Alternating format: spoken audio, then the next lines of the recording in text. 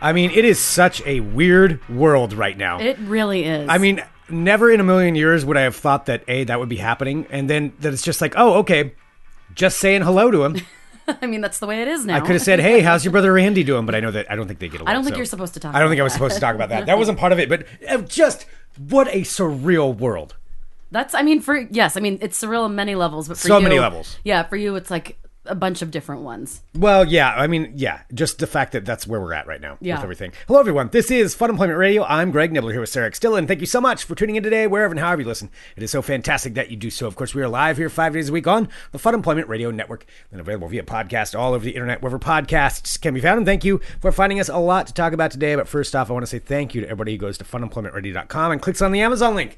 We know a lot of people are ordering online. That's just the way it is. But if you can take 1 second and just go to our website and click on the Amazon link right there before ordering, does go a long way. That really does help us because, we know a lot of, small businesses are kind of struggling right now. And we are also a small business. So, I mean, anything that you can do, because we're struggling a little bit too.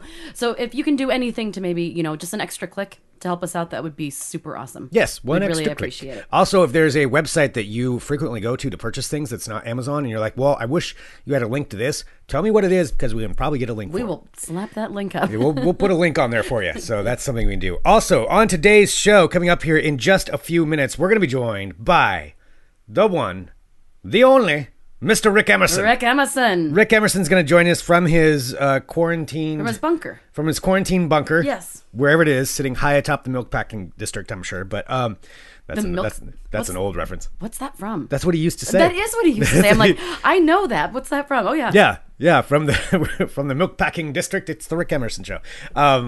So anyway, Rick is going to be joining us here in just a little bit. So really excited to have him on.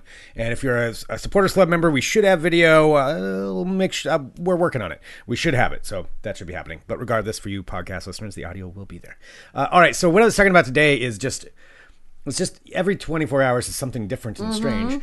Today, for Digital Trends Live, for the show that we're filming out of here, I ended up interviewing Dennis Quaid. That's so weird. Like, why? Dennis Quaid, because he's launching up a podcast network. And he's got a podcast called The Dennisance. That is true. True story. It's called The Dennisance, and it's a bunch of interviews. But the weirdest thing, though, is just, I know. But he seems like kooky enough to do a podcast. He's kooky, yeah. And he knows a lot of people, obviously. Yeah. I mean, the name Quaid. Right. Yeah, you hear that, yeah. The name Quaid. Was he the one that was married to Meg Ryan? Mm-hmm. Okay. Yes, he was. All right. Yeah. He was married to Meg Ryan, and I don't know. But he was on the show, but it was just weird because, I'm in my living room and I'm talking to Dennis Quaid in like his living room or his bedroom or something, wherever he was. And it was just strange. Like, that's what today has brought. Yeah. In quarantine land. Because he probably wouldn't be doing advertising for his podcast network if it wasn't for this. Because now they're like launching it. They're like, oh, well, now's a good time to get it out there. And so it's just everything kind of aligning. It is bizarre. Because it does seem it is kind of an equalizer of some sort. Like everyone's kind of in the same boat. Because I was watching this video, like probably about 10, 15 times this weekend of the Backstreet Boys. Oh, yeah. It made me so happy, all singing I Want It That Way. But they were all from their own like respective houses. Uh-huh. And they layered it together. So each of them in isolation sang their parts. And then they combined them all together for a video.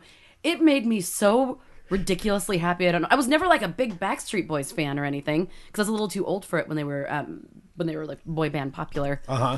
But it made me very happy. See, and that's another thing, the world we're in. Oh, by the way, the timestamp. I know I have to give a timestamp every time because we are documenting the apocalypse. April 6th, 2020. That is today's date, Monday, April 6th, 2020. Who knows what the 7th will bring, but we're here with you today. So, but that's another thing, just a sign of what a strange time it is. The fact that the Backstreet Boys all recorded a video of their, them singing their own song from each of their houses. Some of them look like they're doing pretty great. Like all of them have, like one of them's in front of a pool. The other one like has a giant chandelier and grand staircase behind them. I'm like, way to go. I think that Backstreet Boy money was pretty good. As long as they didn't like blow it all, they probably are sitting pretty well. They all sounded pretty great. So it was kind of awesome to be like, look, everyone's stuck in their houses. So let's all do what we can. That's pretty cool. Yeah. That's pretty cool. Yeah, it's so funny. And then you talked to Dennis Quaid. Yeah, and then I talked to Dennis Quaid. So what is his podcast going to be about? It's him interviewing people. Like other actors? Yes, other actors and other famous people and people that he knows. So like he said, Billy Ray Cyrus, Billy Bob Thornton. So just all Billies. All Billies, yeah, just a Billy just a Billy extravaganza. Yeah, who else? There was a bunch of people that he listed off that he's going to end up talking to, but yeah. I wonder if there's anyone who would be like, no, Dennis Quaid, I do not want to be on your podcast. I didn't want to ask him that question. I did ask who his dream interview would be. Who was it? Bill Clinton, because he knows Bill Clinton, of course, because he knows everybody. It's like, oh yeah, Bill and I were really good friends, and I would love to have him on the show. Oh, so that wouldn't even just be his dream. It's just like somebody he's already friends with already. But... Exactly, yeah. I was like, well, that's not exactly what I was going for, because you already know Bill Clinton. But still, that's pretty cool to say Bill Clinton. But yeah, it was just a strange day. Oh, yeah. It was strange. Yeah. That's pretty right? surreal. But, surviving in these times. I know you interviewed somebody else, but that's not airing for a little bit. That'll air tomorrow. I'll talk about it tomorrow. Yeah. I'm not saying. Yeah, I don't. Yeah, we'll talk about that tomorrow. Okay. We'll talk about the other one tomorrow. But we have a guest who's going to be joining us here on this show, and that, as I said, is Mr. Rick Emerson. Yes. So, anything else that you want to give for your apocalypse update here before we bring Rick on? Anything you've encountered, Sarah? No, but I did finish watching one of the most ridiculous Lifetime movies I've ever seen called, and I am not kidding, I do not make these titles up, Identity Theft of a Cheerleader. Oh, God. It was Identity Theft of a Cheerleader. amazing. Yes, Identity Theft of a Cheerleader, where a 31-year-old woman who never graduated from high school and didn't make the cheerleading squad steals one of her coworkers' high school cards and then pretends to she takes over her identity and pretends to be an 18-year-old. And tries out for the cheerleading team, and then of course people get in her way, so she murders them, and it's she murders them. It's Lifetime. There's super murder. Yeah. Okay, all right. It's hilarious. So it's like this crazy 31-year-old who goes back to school, and she's like, "I'm a teenager." It's great. I'm a teenager. Mm-hmm. Okay, and then murders people along the way. Murders children. Who get in her way? I mean, that's the Lifetime way. Because everybody wants to stop her. Because her dream that's worth murdering for is to be a high school cheerleader. Yes, because then she feels like if she could reset her life, so she's like, then if I'm the head of the cheerleading squad, that I can go to college and I can be president of my sorority. And then this is like, I always wonder with those people who like pretend to be younger than they are, like how far are you going to take it? Like what is your goal? Like, because if your goal is like for her to pretend to be a cheerleader and then go to then graduate and go to college, but I mean, eventually your age is going to show, no matter how good your genes are. Like somehow it's going to come out. Oh yeah. So it's like, how far along are you going to keep this going? You're going to pretend to be like 13 years younger than you are? It's weird. Yeah. Well, and then like there's this show Younger that I watched, which was really great, but it's a 40-year-old woman pretending to be 26. I'm like, you watch it, I'm like, and everyone like thinks that she's 26. I'm like, really? Let's use our eyeballs here. Like, she's a very pretty woman, but she's not 26 years old. Yeah. It's just, I don't know. They're just so far-fetched sometimes. Mm-hmm. It's like, all right, this person is definitely not that age. I feel like you get caught, like going from 31 to like a teenager, I feel like you would get busted pretty quick by not being, unless you really follow every single trend on social media or whatever, the kids are up to these days. Like that, then you would get busted at some point. Like, why does Cindy sound so old? Why does she talk like that? Yeah. You know how they knew? How? You know how they knew? How? Spoilers. Well, okay, spoilers. Because at one point she was talking and like it starts to unravel a little bit because she has a party at her house, and then there's a picture of her and her mom in the bathroom, but one of the teenage girls sees it and knows that place closed down 10 years earlier. But she still looked the same. So she's like, well, she wasn't 8, clearly 10 years ago. Oh. So that's when things start to unravel. And then she's talking to the boy that she likes because, again, there's like, she's humping like an 18-year-old kid. Oh, so there's full on like, he's 18? They make sure to say he's 18. I'm like, Alyssa, is this statutory? Oh, no, 18. Because she's like, we're both 18. We're adults. We can do what we want. Oh, wow. What is the name of this? A cheerleader stole my identity? Identity theft of a cheerleader. Identity theft of a cheerleader. Okay. Yeah. All right. But then at one point, she's just like, he was talking about Shaq or something. And she's like, oh, I need to show you this awesome meme that I saw of Shaq. And he's like... She said meme? Uh-huh.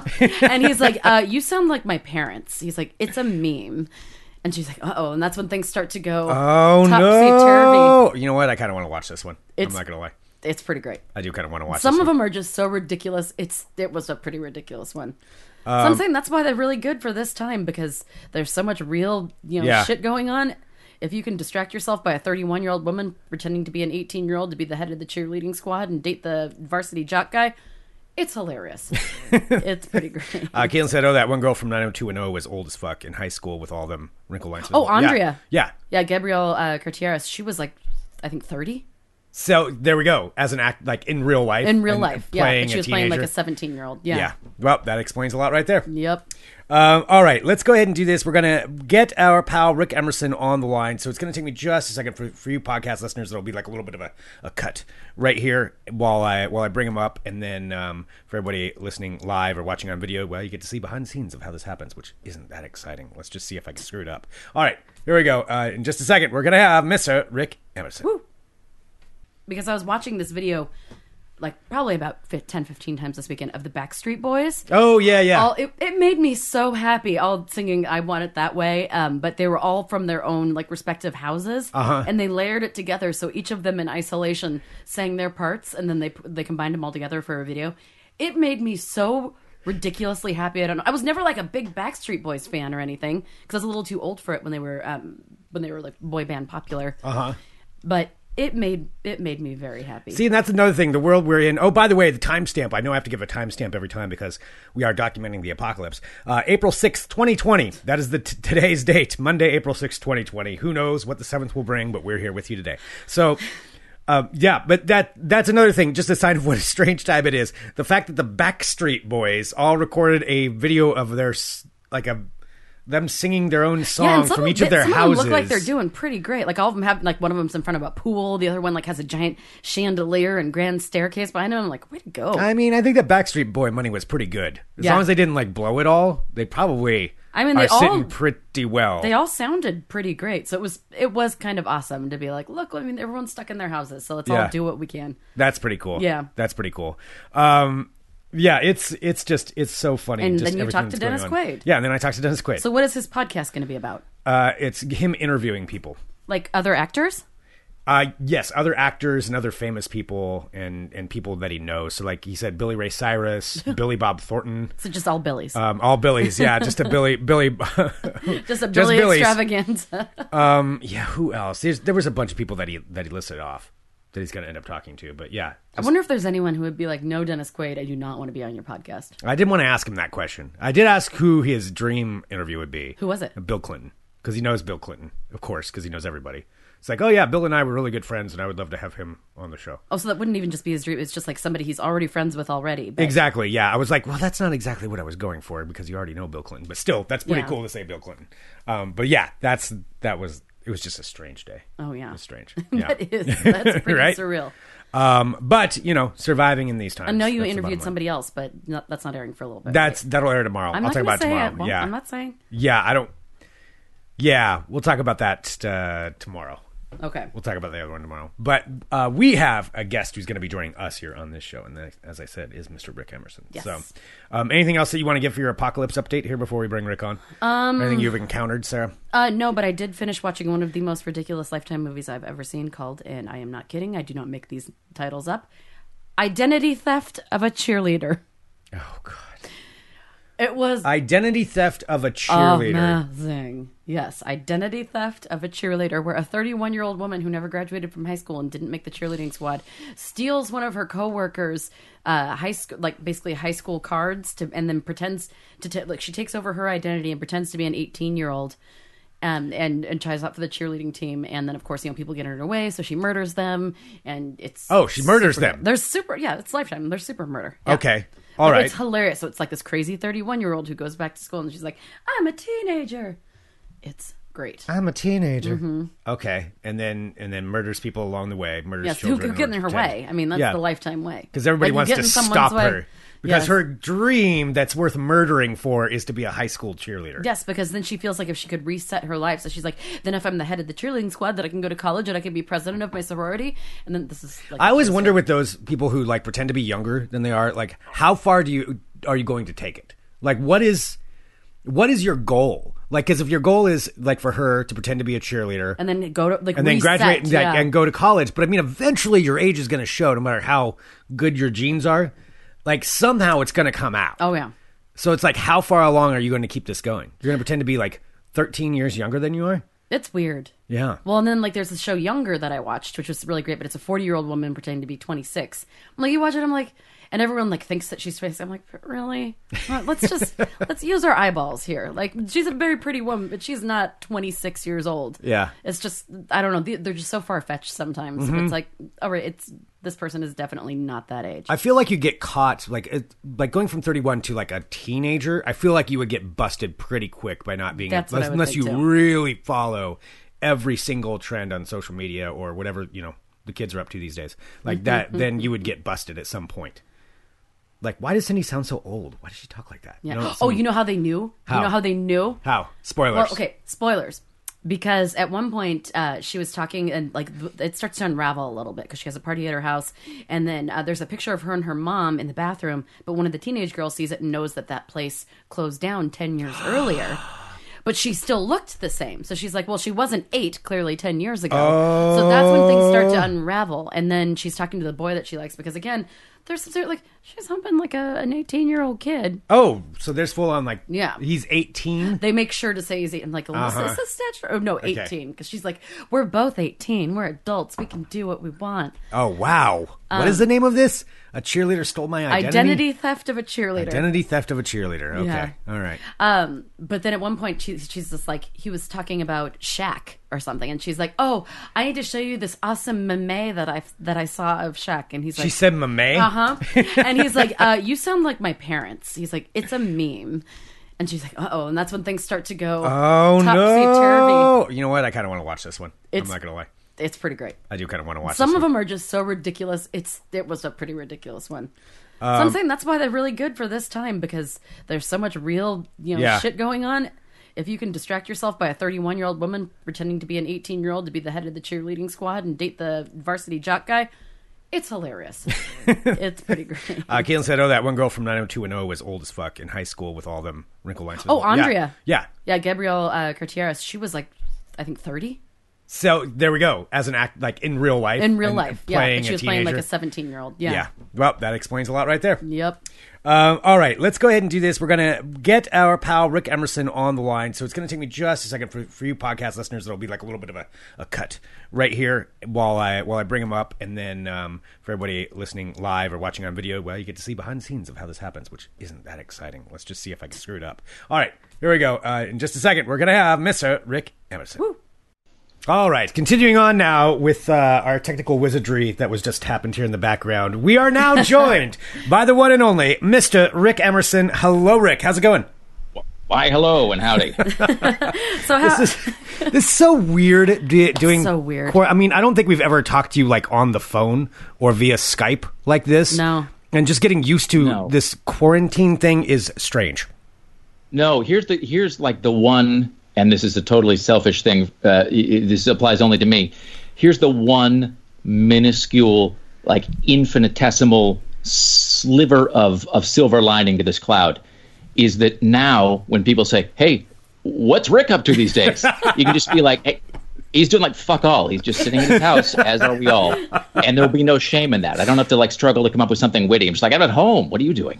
That's right. I've been watching so many Lifetime movies, and I'm like, I usually wouldn't tell anybody how many I was watching, but now I'm like, well, fuck it. Like, nobody else is doing anything. You don't have to be ashamed. I don't have to be ashamed. I'm like, I watched 3 yesterday, and that's my life right now. Yeah. No, it's weird, actually. I mean, first of all, I should say as a disclaimer, A, I'm a little under-caffeinated, and B, I feel like there's probably nothing I can say, no observation I can make that has not been made already and better by like everybody who even remotely like strolls near a microphone somewhere in on television, on podcasts, like it's all been said. So nothing I say is going to be original or whatever. But it's weird that very rarely can you say with any degree of certainty that you know what's being talked about in any random house on your street or in any office. I mean, I think probably there's only twice, maybe 3 times in my life, counting this. There's 9/11, obviously, and then there was the night/morning of the 2016 election, and now. I mean, it's there's really not a lot of times in life where you can pass any 2 people on the street and you know what they're talking about. So it's a weird it is a strange, strange time to be alive. Definitely. That's an interesting observation. That is an observation I have not heard anyone say. Because in your face, Dennis Quaid. Dennis Quaid thinks he's so special. But no, yeah, I mean, it is true. Like, no matter where you go, this is something, and it's worldwide too. It's not just here. It's not just the U.S. Yeah. It's not, just Oregon. It's everywhere in the world. This is what people are talking about. It's strange. It's a strange feeling. Like, I don't know. I think it's strange, but it's also strange for me to think as I'm thinking forward, like, what is the world going to be like after this? That's what I keep getting distracted thinking about. Because my mom was even talking about going back to the casino. I'm like, Mom, you probably, like, I don't even know how they're going to do casinos. Like, you're going to have to wipe down all that shit. And, like, because people are always, like, kissing their hands and touching the screen and doing all their weird, like good luck stuff. Yeah. Thinking about that now, I mean, that's just so, just since what's changed in the last month. Yeah. Now it's like, oh my God, how did anybody ever do that? So you still kiss clocks. Like you were kissing the clock. I was about to ask that. Yeah. Good call, Greg. My clock, just my phone, and then I'll like Clorox it down. I think I did something. I was Clorox wiping my car on the way, like before I got here, and I think it did something to my touch screen because all of a sudden it kept like I think it accidentally called Greg, and then it was like all like freaking out. I'm like, what the fuck did I do? Did I ruin my car with my Clorox wipes? I don't know. So it's very strange. Yeah. This is either a really good or really bad time to be OCD. I'm not sure which. I mean, what's weird is I'm sure that there were lots of people out there who were like reaching some breakthrough point with their shrink where they'd just gotten over washing their hands 100 times a day. And the shrink was like, all right, Ted, you're cured. Never again. And then the next day, it's just like, Ted, this is Doctor, who's in flats. I'm sorry, we have to undo everything now. Time to start washing your hands again. Right now. Do it this instant. That seems like a lot of people were like, oh, I was just about ready to break through in my career in something, or I was just, about ready to run my first marathon or something. And then all of this is just like everything just went out the window. Yeah, Rick, what have you been... Now I'd have to ask, like, am I really going to do it? Like, what has Rick Emerson been up to? What do you do during quarantine? What would you say you do there? I don't know. It's a weird... I mean, I should actually say that even before this happened, I've intentionally been sort of... There's no way to say this without sounding like high-handed or like some... I don't know, some grass-grubbing hippie or something. So I don't mean it like that. But it's like, I'd already been sort of scaling down the amount of internet usage I did and like social media and even watching television just because I just felt like for a while, especially, with the internet being the way it is, I'd already started to just kind of limit how much I would allow myself. Because you know how it is. It's like internet usage is like the new... Because no one really couch surfs on television anymore, not that much, really, not the way we used to. Yeah. But the internet has taken that over, where it's like, for me, it's like Wikipedia, where I will go to Wikipedia just to look up some specific thing, and like 9 hours later, I'm just reading about something that's so hyper that I had zero interest in, and I have no idea. Like I'm reading some Doobie Brothers like argument in the talk section of Wikipedia, and I'm like, how did I get here? So it just is like the internet is like this. The internet is like a bad boyfriend/girlfriend that will just take as much time and energy as you give it and doesn't know when you're giving it too much energy. Will never say like, you should stop and get back to work. So I've been scaling it down already, but so I'm kind of glad I started that because I feel like this is a good time to draw a balance between getting information and not getting too much information because like there's only so many times they can reach you the same stories in any given news cycle. So that's a long way of saying that what I do is so every day that I step out onto the porch and there aren't like gunshots or like open fires, I figure like, okay, like it's, things are bad, but maybe they're not terrible quite yet. And so I've been just trying to, just trying to keep my head down and not, because I think it's really easy to like look at. My sister sent me something. It was like a graph, and it was like a sort of a timeline chart, and it was amount of time Americans spent looking at time spent looking at exponential graphs. So it was like a meta joke because the graph itself was huge. Okay.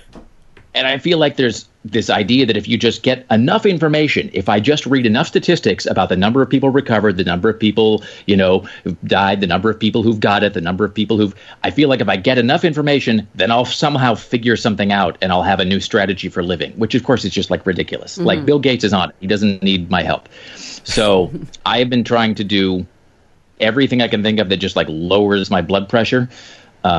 That's I'm just rambling now officially. So perfect. Really nothing. That's a long way of saying nothing. No, I think you said a lot there. And I think that it is like good to know that you need to kind of separate yourself from, all the bullshit on the internet all the time, because I have friends who have just been like looking at things and like just reading all this misinformation online and then thinking, if they have a runny nose or something, or if like, they have an itch and there's like, oh my God, I'm dying. And I need to it just seems like such fear mongering right now. And people are so panicked and so afraid, like even, go ahead. No, I was just going to say that I think you're onto something, and I think sometimes it's with the best of intentions. It's like I was thinking about conspiracy theories a while back and how, so for example, I think there was a time not too long ago when because I think it's no secret that a lot of times people go on the internet, and especially to certain parts of the internet, looking to be angered. They're going looking for something to make them angry because that gives them some weird endorphin thing. So it's like I'm not pissed off enough. I got to go find what somebody is saying about whatever.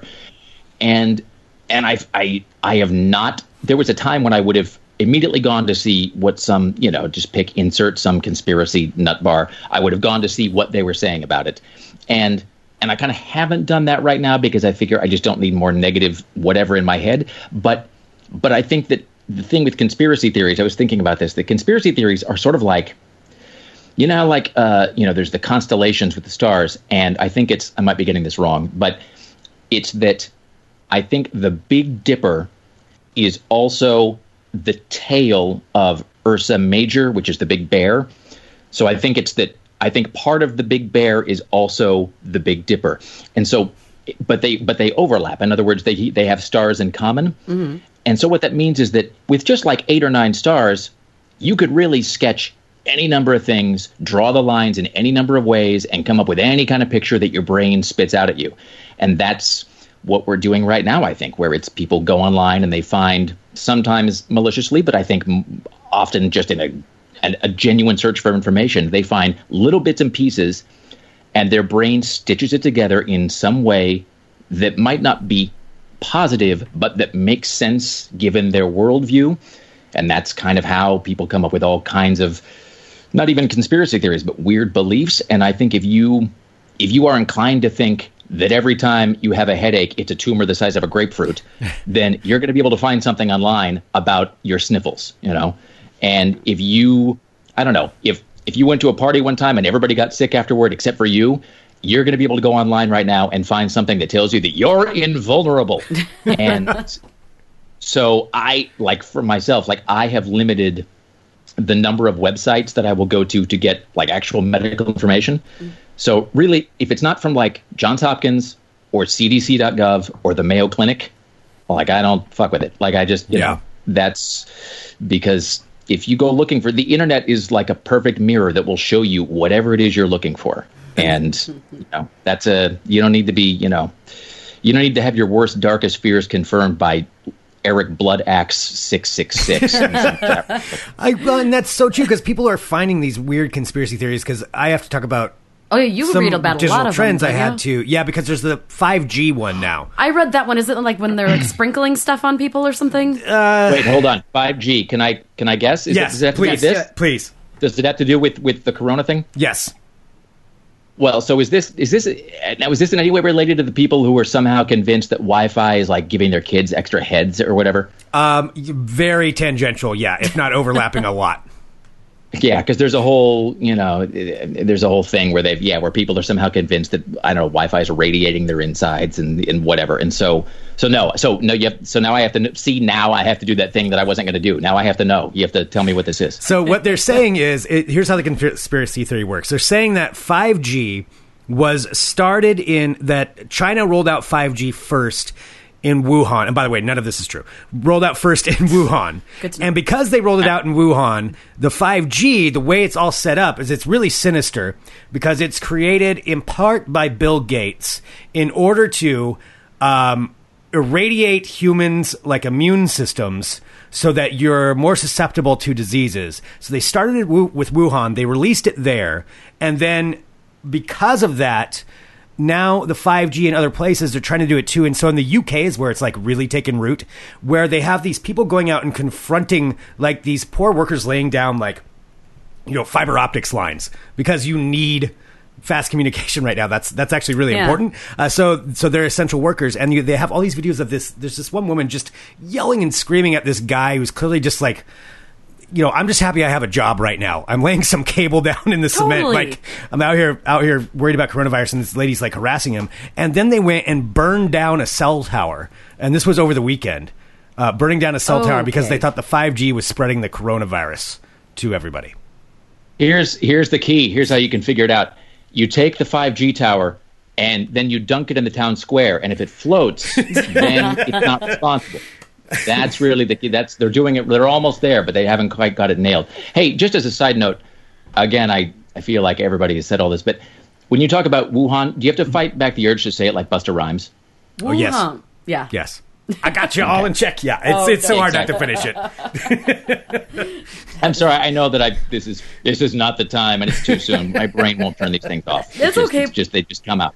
No. So have you been avoiding because I know you don't really do a lot of social media or anything. Do you ever go on there at all, or is that just something that you just don't really participate in at all?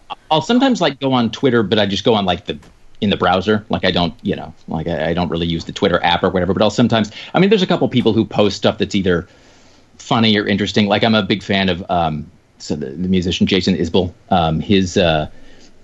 His Twitter account is. I mean, he's a really smart guy, but he's also hilarious, and he's hilarious in kind of a humane sort of life affirming way sometimes, he's not like a sort of dick. And so I'll follow and he and the comic Paul F. Tompkins and Patton Oswalt are all sort of like a mutual admiration society. So they'll do these fantastic threads where it's Jason Isbell and Paul F. Tompkins and Patton Oswalt sort of just riffing off each other. And so I'll do that every now and again. But I mean, it's been literally the last time I actively used Twitter was 8 years and 4 months ago. It's whenever I end my show. And see also Facebook. I mean, especially because every time I go on Facebook, no one ever uses Facebook and then leaves Facebook going, I feel better about humanity, or even I feel better about that person. No one ever comes back from Facebook with a better opinion of anybody that they encountered there. It's like some reverse dry cleaning for humanity, where it's like you use it and you just come out just covered in just in just some sort of weird foulness. So that's a long way of saying that no, I haven't really been using a lot of social media just because it's a time suck. Yeah. Well, it's just and again, and I think by definition, here's actually I wrote this down. I don't want to see. I feel like I'm starting to pontificate a lot, which is fucking pointless. I love it. No, that's exactly what we want. Bring it. Yep. But I did write this down. This is what happens when I can't sleep at 2 a.m. or whatever. So I wrote this down last night. By the way, I should say for the record, I really believe this. This is just a thing that occurred to me as a goof. So I'm not. So whatever. This is just humor. I wrote down, what if Skynet created the virus to force us back onto social networks? Because it was we've all sort of in the last 6 months, we've all been I don't know, maybe I'm using Facebook maybe the Twitter's a bad idea. Maybe I should go outside and walk around and interact with humans in the flesh. So what if the internet itself has already achieved self-recognition and self-awareness, and it knew that we were scaling down our internet usage, and so then Skynet is all right, we need something to get humans back inside the house so they're not talking to each other in person. We need everybody plugged in and just doing everything online again. What can we come up with that will make that work? Anyone? And then DiseaseBot 9500 sort of has this. I've got this idea, and so here we are. I'm not saying this is true. I mean, it could be true. It's probably true. But it's very likely. This totally did remind me of when you had said, was it a year or two ago maybe, that you thought that MySpace was going to have a resurgence because maybe now is the time. Yeah, see, that's what I'm saying. This is your time to get your Friendster account, or this is the, I mean, I feel like I just have, I have all of these stupid things that have just been piling up in my head. Tell us some of them. First of all, yes. Well, I was say some of these are related to this, some of these are not. I do want to take just a moment to say that, and I have, as we all should, I have all the respect in the world for first responders and, for medical people who are, sort of hip deep in all of this. I mean, that's, that doing God's work, and I wouldn't want to do it, and, and good for them. And I mean that sincerely. I mean, I have absolute respect for those people. I have been thinking a lot about. I feel like I'm just being Johnny Buzzkiller. Like I feel like everything I say today is just somehow like, we all need to learn something right now. And Rick Emerson's the man. Yeah. Tell us your thoughts. But, I've been thinking a lot about, it's hard to classify who's an essential employee and who's not or whatever, but about people that are really, in some ways are sort of, the backbone of a lot of American, a lot of productivity that we're not talking about and thinking about. I mean, like checkout clerks, for example. I mean, I'm glad that the stores have finally started putting up like the plexi shields at some of those places. So, so they have a little bit of shielding. But I mean, and the reason I mentioned the first responders and cops and all of that is because, again, I have absolute respect for them. At the same time, you also know that a certain amount of risk comes with the job. When you sign up to be an emergency room doctor or a cop or a firefighter or a paramedic, you know that you're signing on for a certain degree of exposure to some things, and that there's, and that there are potential hazards in that job and real hazards. If you're a checkout clerk, you just wanted a job, and you just wanted something to make some money to pay the bills, and literally almost overnight, you are there all day waiting on, you're 18 inches away from this endless procession of strangers, any of whom might be unknowingly infected, handling money, handling credit cards, handling people who are under a lot of stress, people who, and depending on what store you shop at, there's some of those customers are street people, and, and people who don't have houses to live in, and they've got to, they get a little money together, they go in to buy something, and by definition, they're already in one of the highest risk groups imaginable, and there you are as a checkout clerk, helping them out and ringing them up and talking to them or, whatever, just standing right next to them. And, I haven't seen or even heard about a checkout clerk anywhere walking off or saying they won't help with somebody or, and it's, that's a thing that we don't really think about a lot. I mean, like the guy who pumps my gas, the same way. I mean, that guy already has, even before this, that guy had a worse day every day than I do. And, he's standing out there breathing gas in whatever kind of weather, handling money again and credit cards, and by definition dealing with people all day long who have been traveling because they're in cars. And, or janitors and, janitors who were there a month ago who just were pushing a broom for a living, and now they're pushing a broom through this, a possibly infected wasteland, and they just don't know. And so it's just worth considering. A lot of those jobs, I think, are invisible to most of us. A lot of the service industry, we just don't see those people. They sort of fade into our periphery. And so I've been trying to be a little bit more, conscious of all of that. Boy, I'm just like, I am really just becoming a downer, I think. That is not. I think that's very important because I go, I wear like my gloves and everything and like stay away from people, but I go to the grocery store every day and like I see, it's my grocery store that I go, so I see the same people every day, and you can see how kind of like downtrodden they are a bit, and like how sometimes people are being, rude or disrespectful to them when meanwhile they're just trying to restock all of the goods and services that everyone needs. And then but then you also see the kindness as well. But I mean, my gosh, you're right about them being on the front lines. I mean, they're dealing with everything. Well, that's what I mean. It's that I'm sure that there are exceptions to this, but from what I've seen, I think everybody has continued to show up to work, and obviously they're grateful to have jobs right now. But at the same time, I think, it's easy to imagine some people saying, well, like job schmob, like, however many dollars an hour is not enough to like, walk into, to deal with people who might be infected, who might be whatever, or who just might have a meltdown, which seems, increasingly likely with every day. But I think, those people continue to show up and they continue to do their jobs. And it's easy.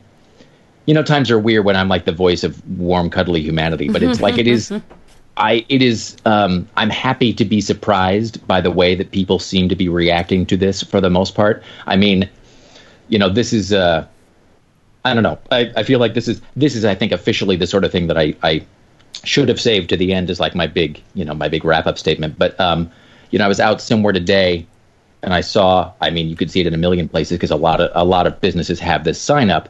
It was the driven by the Aladdin, and the Aladdin has a thing on the reader board, and it says, "Stay safe, wash your hands, see you soon. We're all in this together."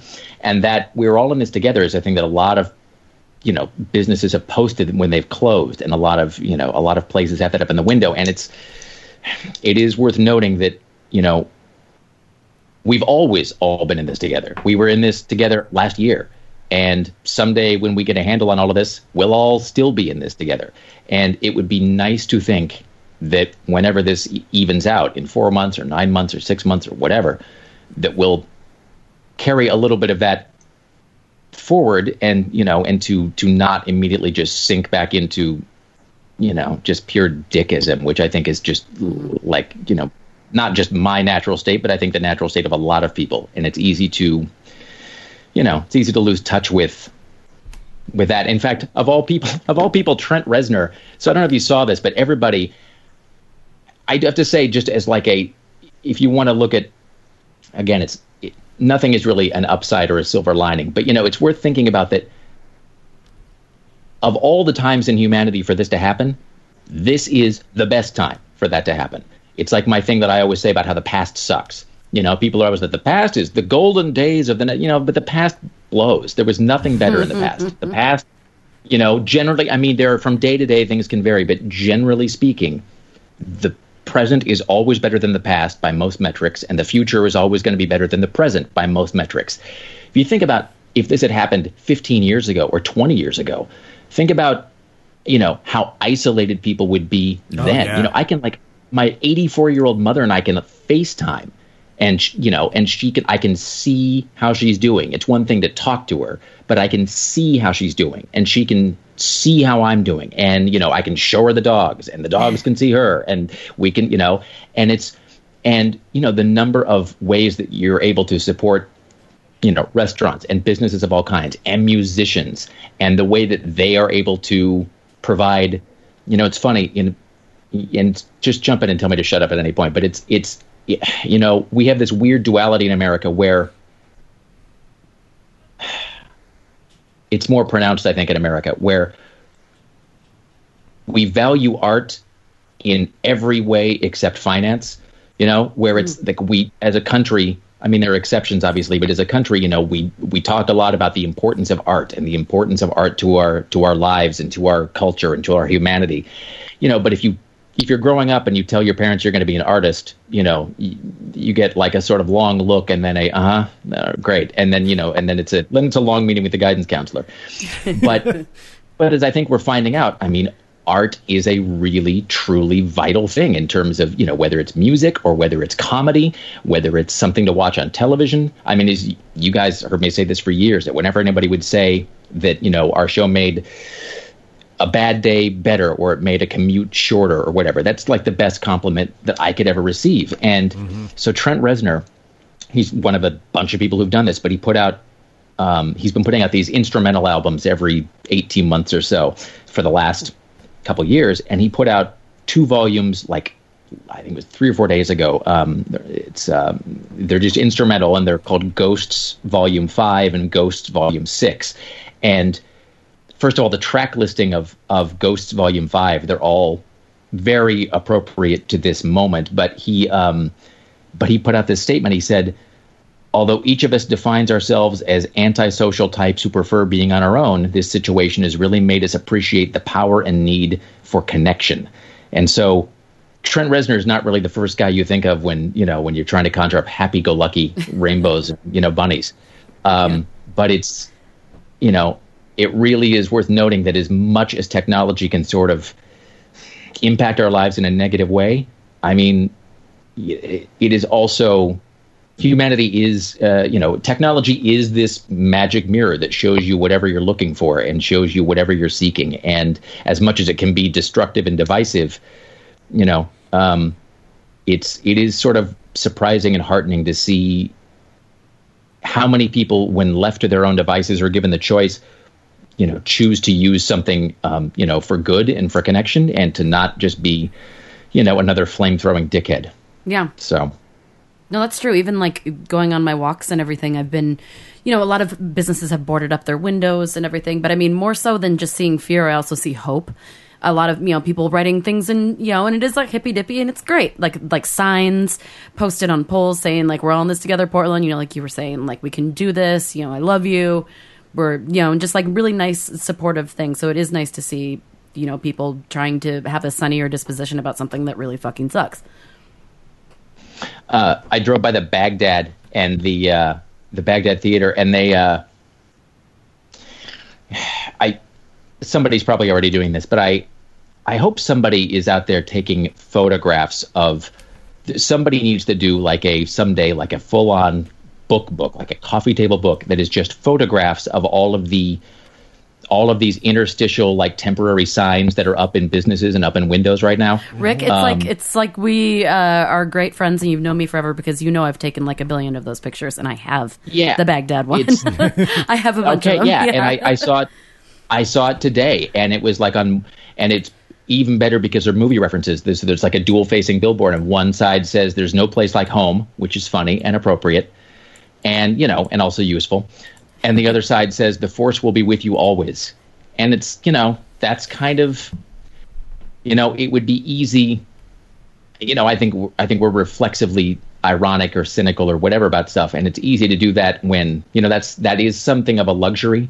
That's a thing you can do when hope is abundant and not in short supply. And it's anyway. So it's a strange but strangely affirming moment in some ways. It's unifying seeing something like that. I mean, even if whether you're a Star Wars fan or you're not a Star Wars fan, I mean, just seeing something like that, or Wizard of Oz fan, fan, or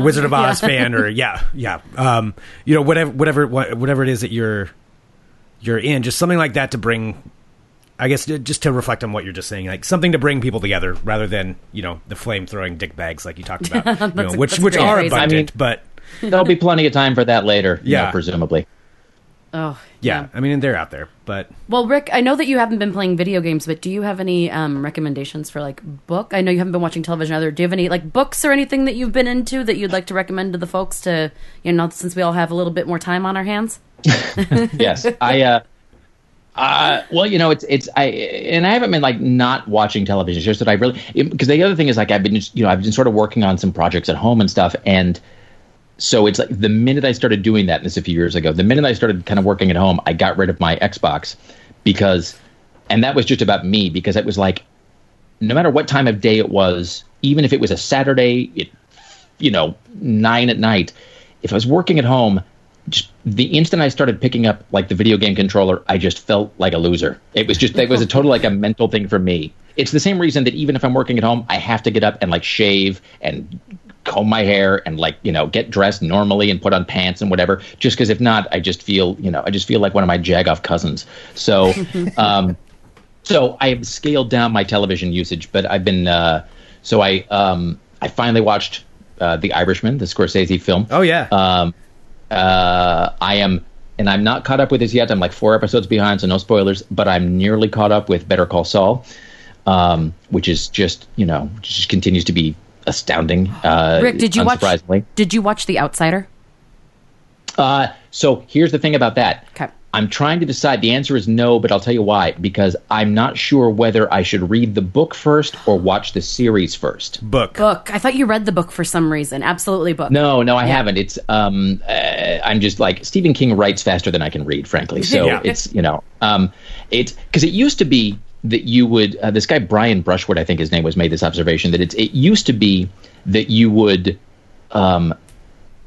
that if you watch the movie, then the movie was sort of it would always a scaled down, disappointing version of the book or whatever, and it's well, do I want to But now we've reached the point where books and the movie adaptations are sometimes, one isn't necessarily better than the other. They're both in depth, and they're both these long, satisfying journeys. They're just different. It's like two artists sketching the same woman or something. It's just different takes on the same idea. So that being said, I've heard The Outside. So here's why that's amazing. Hold on. Because literally when you guys called me, you asked me what book I was reading. Yes. You asked me what I'm reading right now. So right now I'm reading, I will say up front, this book is a gigantic, I'm only a third of the way in, and I can already tell it's going to be a big kick in the balls. So, whatever. But it's this book called Freedom Land by this author named Richard Price. Richard Price is he's a crime novelist. He worked on The Wire. He wrote the book Clockers. He wrote the movie Sea of Love, Color of Money. But at the same time, he also did the TV adaptation of The Outsider. Oh, really? Yeah, so he's, which is sort of surprising because he's, like I said, he's not, he does almost exclusively crime fiction, but I guess The Outsider is a crime story in its own way. It absolutely is, yeah. So I have been trying to figure out whether, but what do you think? Should I read the book first or watch the show first? I would say read. Because real quick, you read the Mr. Mercedes trilogy, right? I did. So this is the final. So this basically has. It's the same world. It's associated with that. Because it has Holly Gibney in it. It has Holly Gibney in it, yes. But that's about the end of the... But that's, exactly. That's about the end of the association, except for like a couple references. But I mean, if you liked that world of the world of Holly Gibney, then the book is incredible. And then the show's excellent too. I mean, I'll say the series follows pretty closely to the book. They did a really good job with the series. I mean, it's really good. It does, like anything adaptation, it differs in certain ways, but in some ways, it's like you said, it's not bad. It's not worse. It's just it's a different take on it.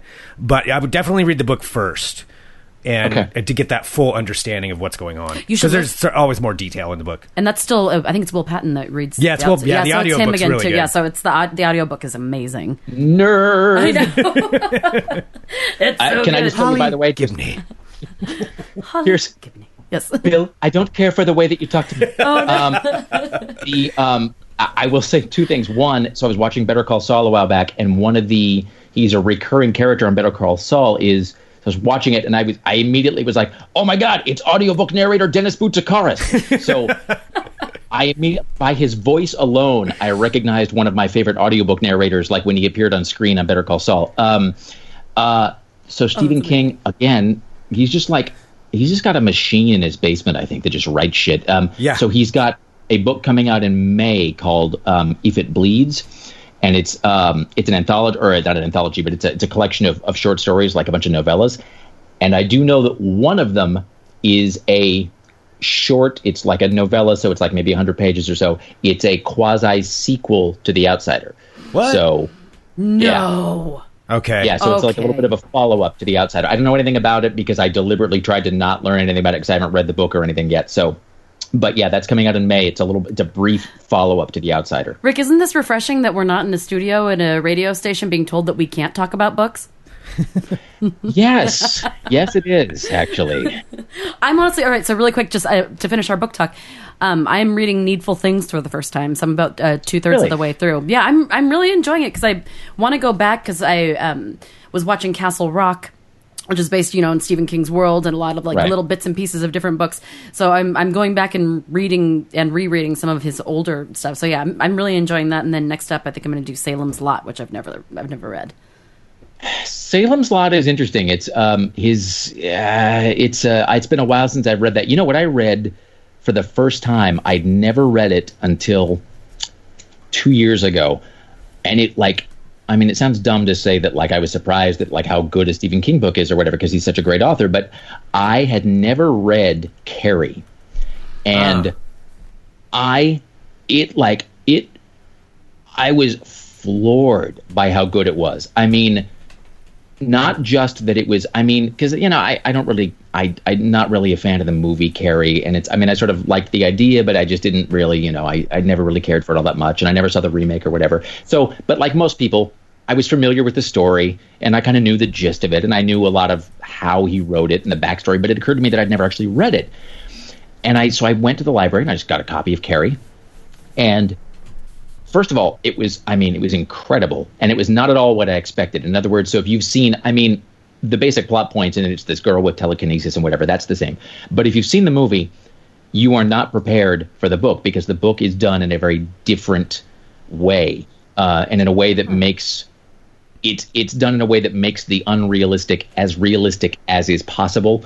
And I will also say that just it's one of those books where it just kind of takes your breath away, and I can't imagine what it would have been like to read it in the 70s when it came out. It's if Carrie came out today, I will guarantee you this. If Carrie came out today, it would be pushed as a YA novel, as a young adult novel, because it absolutely has that vibe, and you can totally see the influence that Carrie had on young adult novels that followed. If anybody has not read the book of Carrie, I absolutely recommend it. It's even if you think you understand the story and know the story, it really is. It's an exceptional book. All right. Well, now I'm going to listen to Carrie next. I think I read that one up a long time Don't listen to the audiobook, though. Okay. I have to say. Okay, so read it. Read it with my eyeballs. Oh, really? I will read with my eyeballs. Yeah. God bless her. Sissy Spacek does the audiobook, and they cast her because she was Carrie in the movie. I love Sissy Spacek. Great actress, not a great narrator for this book.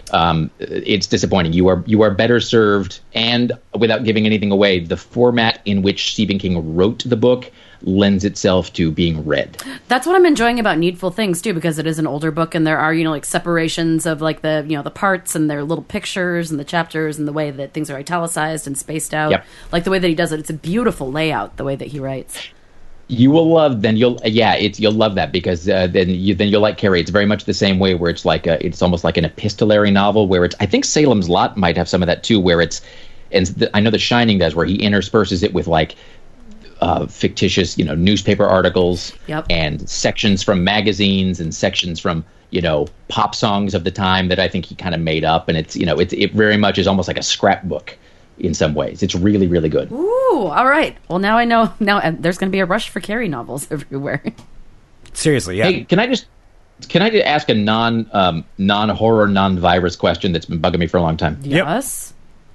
Yep. Okay, this is a question. I mean, I guess technically for both of you, but Greg, you're like a big, sports guy and whatnot. I don't even know where I was going with that. That's fine.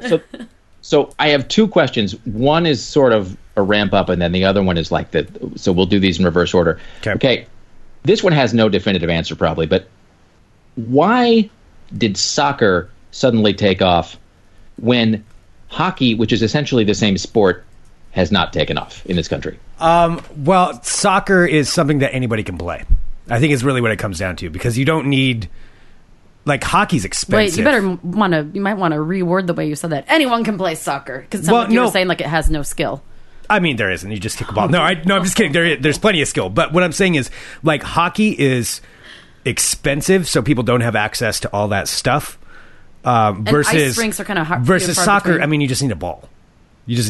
I mean, Sarah's looking at me like I'm saying something wrong. I'm not wrong. I mean, there's not much more equipment than that. Whatever you think.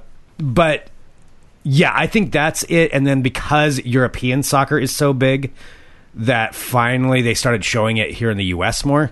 And so that's why I think... Okay, so in terms of the fandom being so big, you think it's because of the European, like we finally got access, we were able to watch it, and so suddenly people are like, oh, now that I've seen it... I think they pushed it more.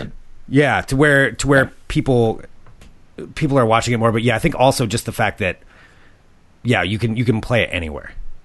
Yeah, and also I think a lot of, because it's also like kind of a club and atmosphere too, isn't it? Like it feels almost like you're part of something. Well, that's watching it. Yeah, but you're like talking about playing it. Yeah, more people can play it.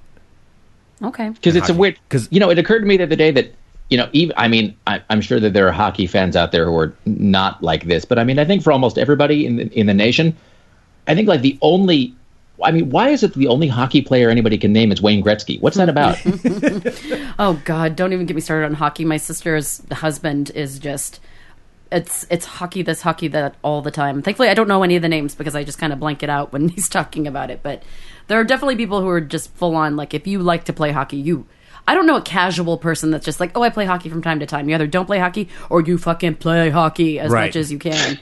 Yeah, and that's 100% true. It is like there's no casual hockey player. Like, I mean, every person. And you did the voice correctly too. And they totally say it in that voice, I play hockey. Yeah, exactly. It's totally, and they're all like big refrigerator shaped guys from Philadelphia. Yes.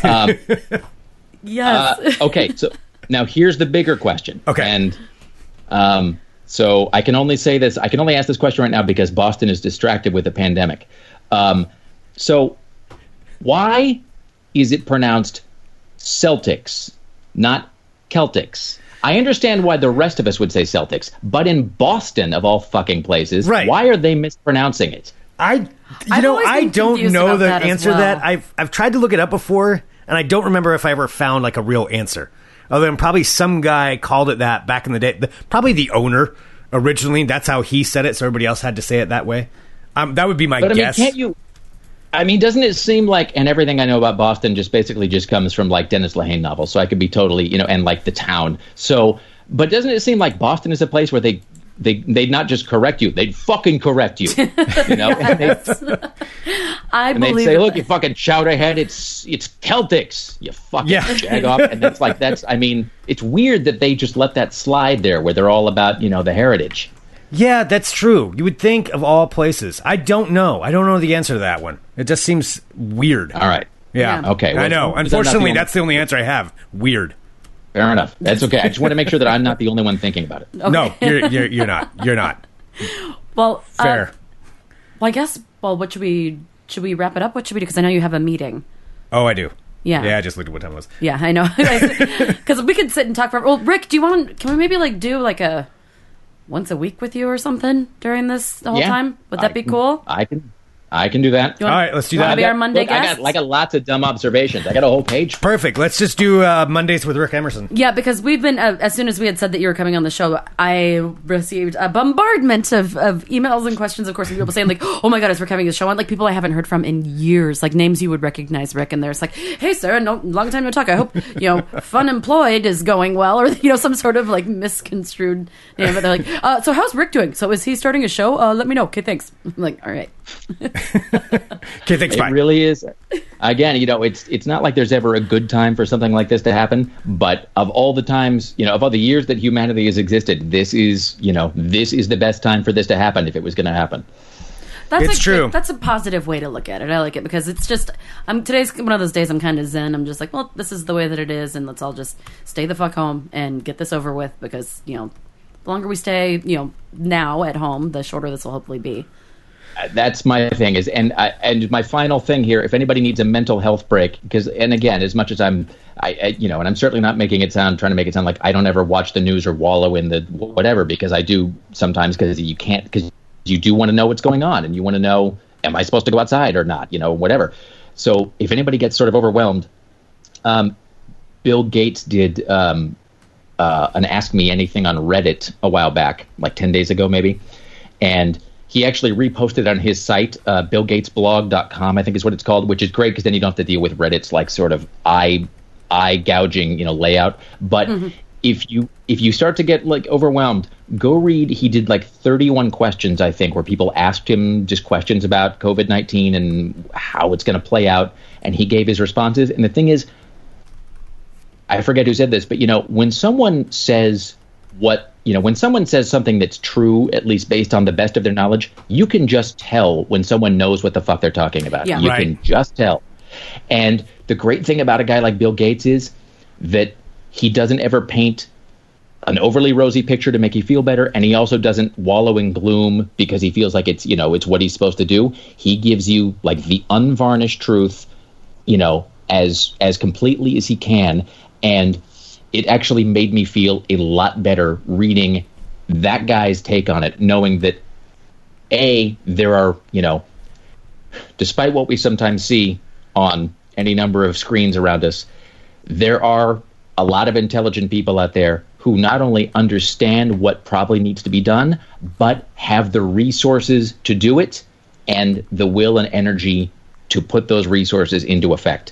It's all well and good to be smart. It's all well and good to have money. It's all well and good to be motivated. But there's several people out there, more than several. There's a lot of people out there that have knowledge and will and resources, and they're on the fucking job. And that'll make you feel better if nothing else does. Thank you. That's really good to remember, too.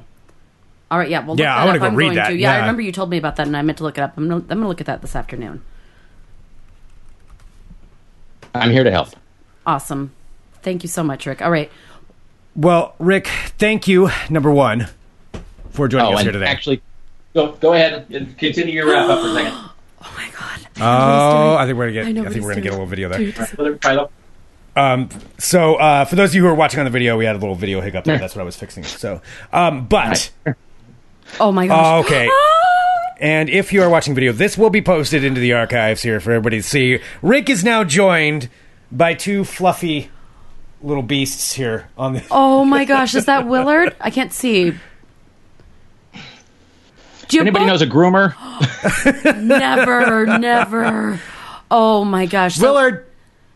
Sorry, I always want to do that. Yeah, so when I went to drop off the mic for Rick last week, why am I blanking on the sloth's name, Rick? Oh, Philo and Willard. Thank you, Philo. So we were talking about it yesterday. I'm like, you realize that you have two animals that, you're saying they're dogs, but they're absolutely not dogs. And he's like, oh yeah, I have a Mario Cloud and a sloth. And if you look, that is they are the most beautiful little creatures. Look at them. They're so fluffy. They're just unreal. They're just mutants. You have like Muppets, like they're actual like real life little fluffy buddies. Yeah, Willard is just this, like, he's just a popcorn ball with eyes, as I think you've noticed. And then Yes. Philo, you can't really get a sense of, like, what a spare parts mess Philo really is. I mean, I love him.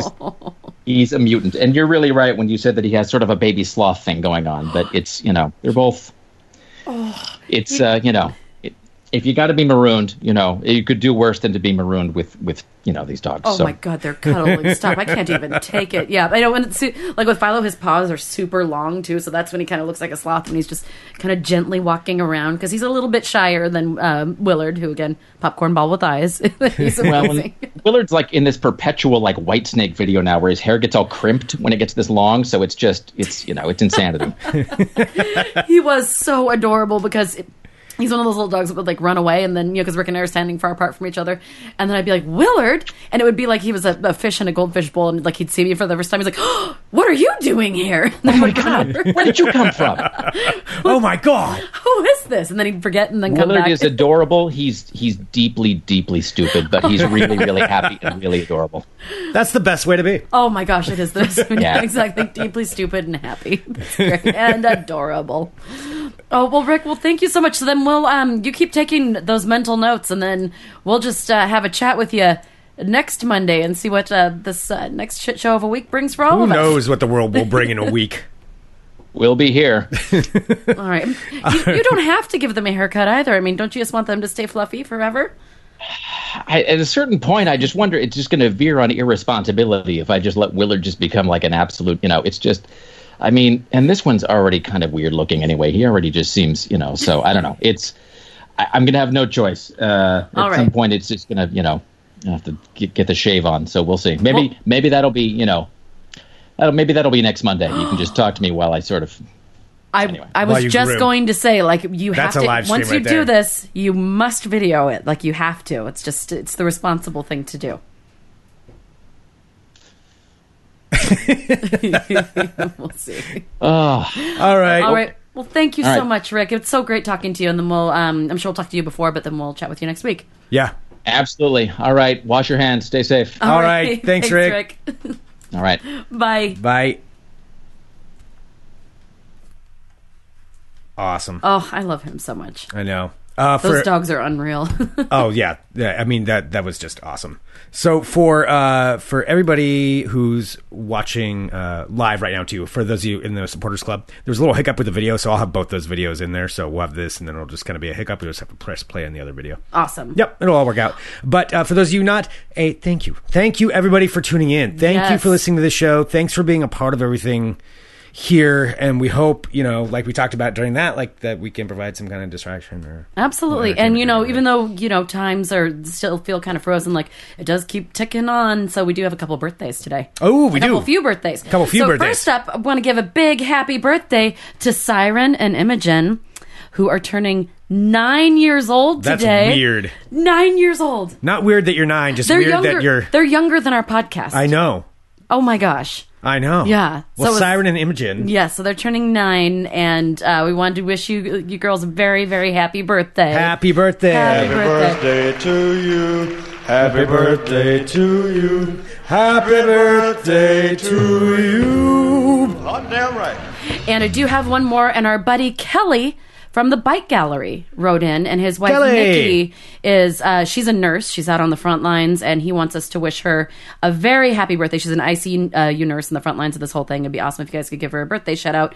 Kelly, we are more than happy to do that, and we love you. And happiest of birthdays to you, Nikki. Thanks for doing what birthday. you do. Thank you. We are so grateful. Happy birthday to you. Happy birthday to you. Happy birthday to you. Hot damn right.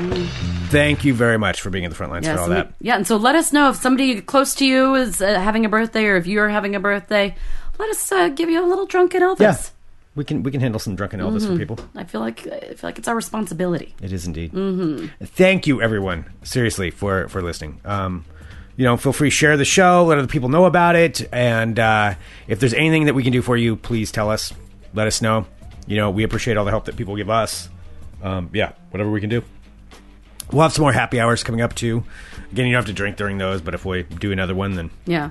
No, you don't have to. Join you do in. what you want to. Yeah, whatever you want to do. But if you want to join in, talk to some people, and see some faces. That was so fun. We did another one on Friday, and it was hilariously fun. Yeah, it was a good time. I mean, it's just, this is the new normal. Yeah, I mean, it's silly, it's weird, and it's just something that we're all doing. So what makes me happy is that we do get to hang out. Like it's a different group, friend group. I can't even talk anymore. Friend group every time, and and you can be a part of it. You cannot be a part of it, but regardless, it's fun to see everybody's faces. Yeah.